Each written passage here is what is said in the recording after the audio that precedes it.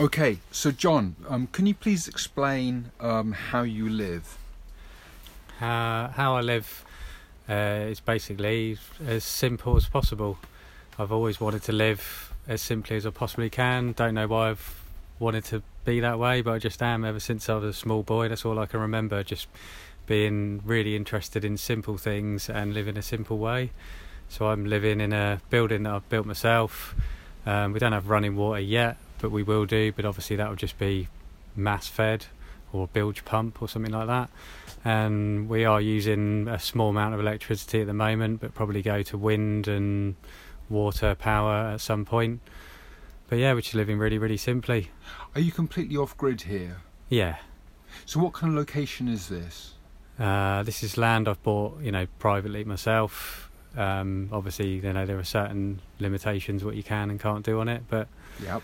You know. Well, I'm not going to ask you your location at all, but are you able to say how many acres you have? yeah, I've got an acre and a half here at the moment. And what kind of land is it? It's agricultural and forestry. Okay, so it's got a slope, it's on a bit of a hill, Yeah, and it goes down to a stream. So that's a big enough stream to have a name, I guess. yeah, it's called Gatcombe Brook, I think. Fantastic. Yeah, it's a nice brook. Yeah, and I specifically wanted a bit of land as well that wasn't flat, so I had character and I can dig into it and build plateaus and be tucked out away from the weather. And So you've built quite a few different dwellings here.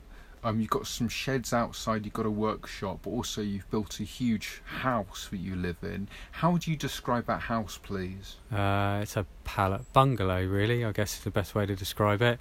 It's 2 strong pallets screwed together, then filled with cob, and then the inside is cladded with really, really nice pallet wood, so it makes it look like a bit of a kind of ark ship in the inside. And then on the outside of that double pallet clay cob wall will actually be a proper cob wall built over quite a few years. It's almost like a giant modern day wattle and daub. So then the walls would be built around there, and then eventually the pallet wall that's there now would be removed, and then the roof would sit down onto the cob walls that are on the other side. So to begin with, you said 2 pallets screwed together, but it's not just 2 pallets. I mean, it's how many pallets have you used? All in all, there's almost 500 pallets, because there's pallets. The walls are made of pallets. It's cladded with pallets. The roof's pallets. There's pallets on the floor, like cupboards, shelves, everything, door frames, everything. It's just all made out of pallets. And then how big would you say it is? Have you worked out how many square feet? No, I haven't actually. No, I know it's about 70 foot long and averagely 4 metres wide. And how much does it cost you? £2,000 roughly, yeah, around 2,000, yeah. Which is really, really good. Yeah. And it's for your family. How many in your family, please? So six of us all together. So your wife and 5 children. Four children. I beg your pardon. Yeah. Sorry, 4 children. Yeah, 2 girls and 2 boys. Fantastic. And what are their age ranges? 7, 5, 2 3/4, and just gone 1. Fantastic. So you said you were interested in this when you were growing up. What made you feel like that? I don't know. I mean, I grew up in the countryside, surrounded by countryside, but I've just always loved nature, always loved simple things, and I've always loved being portable. I've never liked things that you can't pick up and carry. That's why I've never been into houses, cars, boats, anything like that. If you can't pick it up and carry it, I'm not into it. And I don't know why I'm like that. I've just always been like that for some reason. So where did you grow up? I grew up in Hampshire, around there, but it wasn't till kind of my later in life when I got into bushcraft and camping again that I, really got reconnected with how I really want to live. I got distracted, went through the school thing, came out of there. It took me a few years to kind of get back to myself, and then when I got back to myself, I just got into bushcraft and camping and stopped living in a flat and just lived like that from now till then. That was like 25 years ago. Well, how old are you now? So I'm 42 now. So at what point did you decide you wanted to stop living in a flat? 22, 23 years old, around that sort of time. And was there one thing that particularly happened that made you feel like that? Yeah, I mean, I just started going camping, and I was like, I started going camping, and then I just camped every night, and I just thought, well, there's no point in me having a flat if I'm just going to camp out every night and I'm way happier camping. I just scrapped the flat. And then after living outdoors in a tent for a while, I just built a little underground house, and that was it. It was sorted. But I've never, ever thought paying to live was a thing. I've never understood that. Like, paying rent, obviously you have to pay for materials for houses to be built, but paying to exist, I actually remember being a small boy, and I remember the moment my mum explained to me about, like, rent, paying, whatever, and I remember thinking, what? You've got to pay to be here? That's not right. That means, you're ultimately not free. And I've always had that thing in my head of, like, you shouldn't have to pay to actually just sleep or be alive. That doesn't make any sense. So I've always wanted to live free, and I don't mind living simply, and I actually, it's better for you. I've never liked houses anyway. So for me, it's just how I want to live. I mean, ultimately what I'm living in now is, it's for the kids really, and the wife. I'm happiest in a tent. Yeah, leather tent would be my preferred shelter. Well, you've shown me your leather work, and you're very skilled at that. So how long have you been doing it for, and what kind of things do you make? I've been doing leather work now for probably about 10 years, but in those 10 years I've probably spent the same amount of time as somebody doing it for 60 years, because I just get really obsessed with stuff, and I've had a lot of time on my hands to do it. And I just make anything from shoes, clothes, bags, sheepskin sleeping bags, leather bivvy bags, anything, leather hammocks, leather tarps, anything you can think of, belts, sheaves, straps, anything.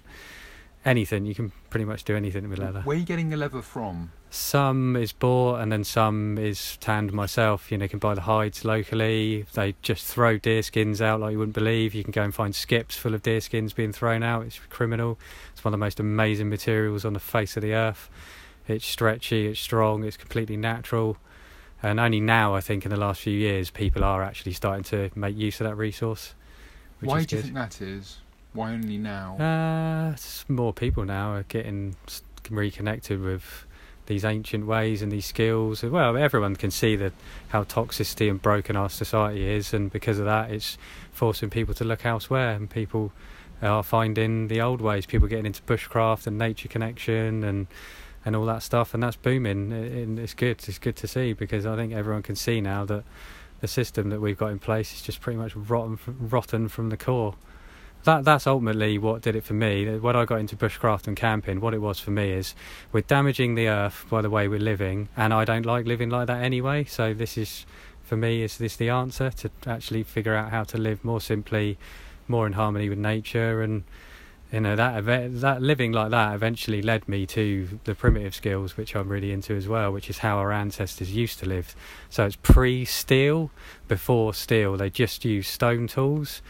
And if we'd have just stayed with stone and not moved to steel, none of the modern world or anything would have ever existed, because it's steel that's forged the way of life that we see today. It's steel. It gave birth to, like, the blade and the axe head, and then the cook pot. But then from there came, the bow and the arrow, the weaponry, the army, the force, which has basically led to the corruption and the power that exists in our world today. You can pretty much trace it all back to steel. Yeah. And how are you providing for your family? Anyway, obviously, I am still living in a modern world at the moment, because it's surrounded by it everywhere.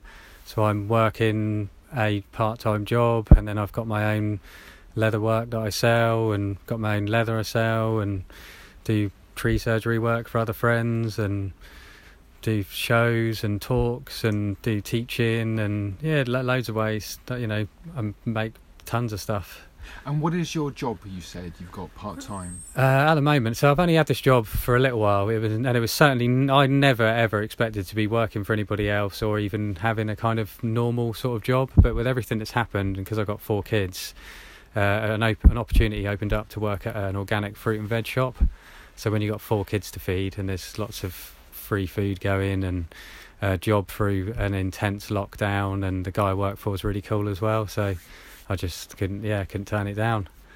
And you've got a pig that you just fed a barrow load of bananas to, so you keep animals as well, for your own consumption, I guess, which is very clever. And also use a blowpipe Mm. as well sometimes to hunt with. Do you mind talking about that? Yeah, so blowgun. I haven't been doing it for ages, but out of all the weapons I use, whether it's an air rifle or a catapult or a bow and arrow or a crossbow or a throwing stick or a throwing axe or whatever it is, the blowgun for me is I love it because it just looks like a walking stick. It's totally lightweight, and going back to me with the simple thing again, it's just a tube with a hole in it. There's nothing to go wrong. It couldn't be any more simple.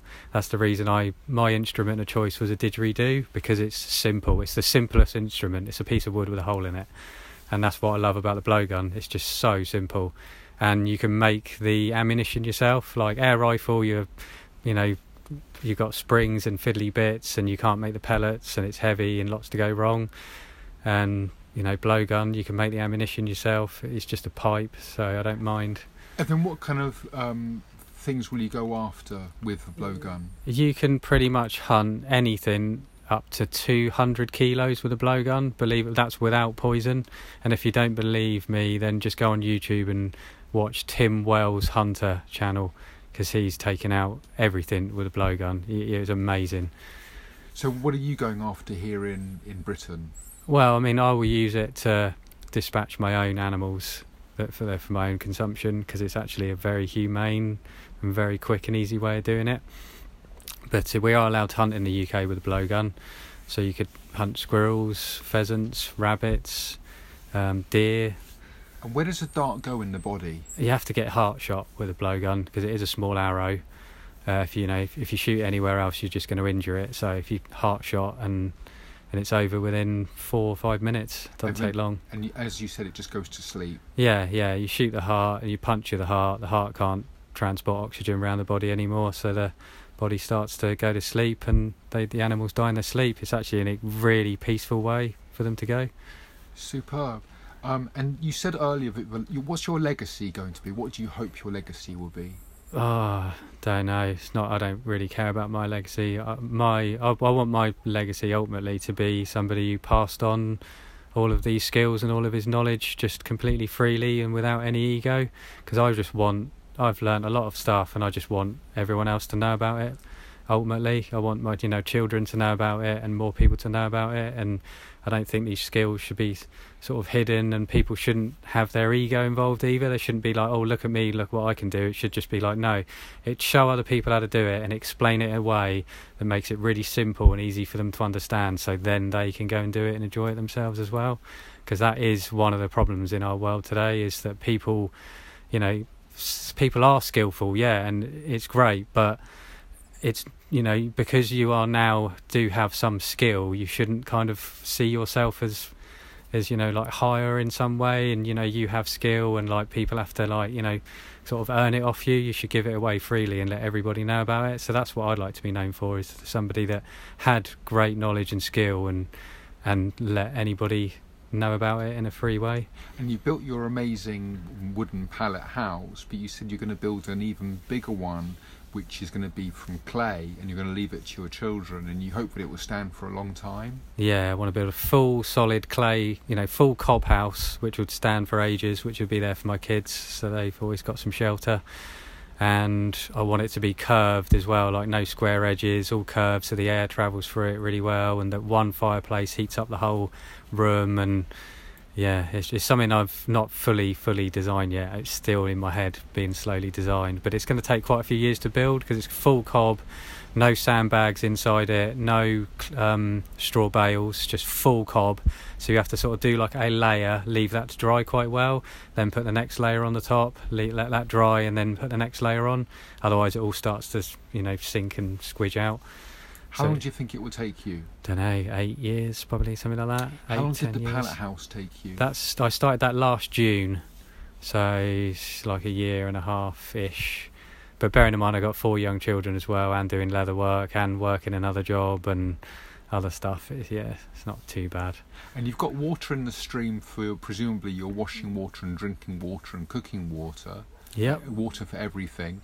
And then you've already mentioned the food aspect as well, how you're feeding your family. And how are you generating your electricity, please? So at the moment I've got a workshop in town, which I'm charging up like a kind of portable power pack, which I just bring back here, and that lasts us a whole week.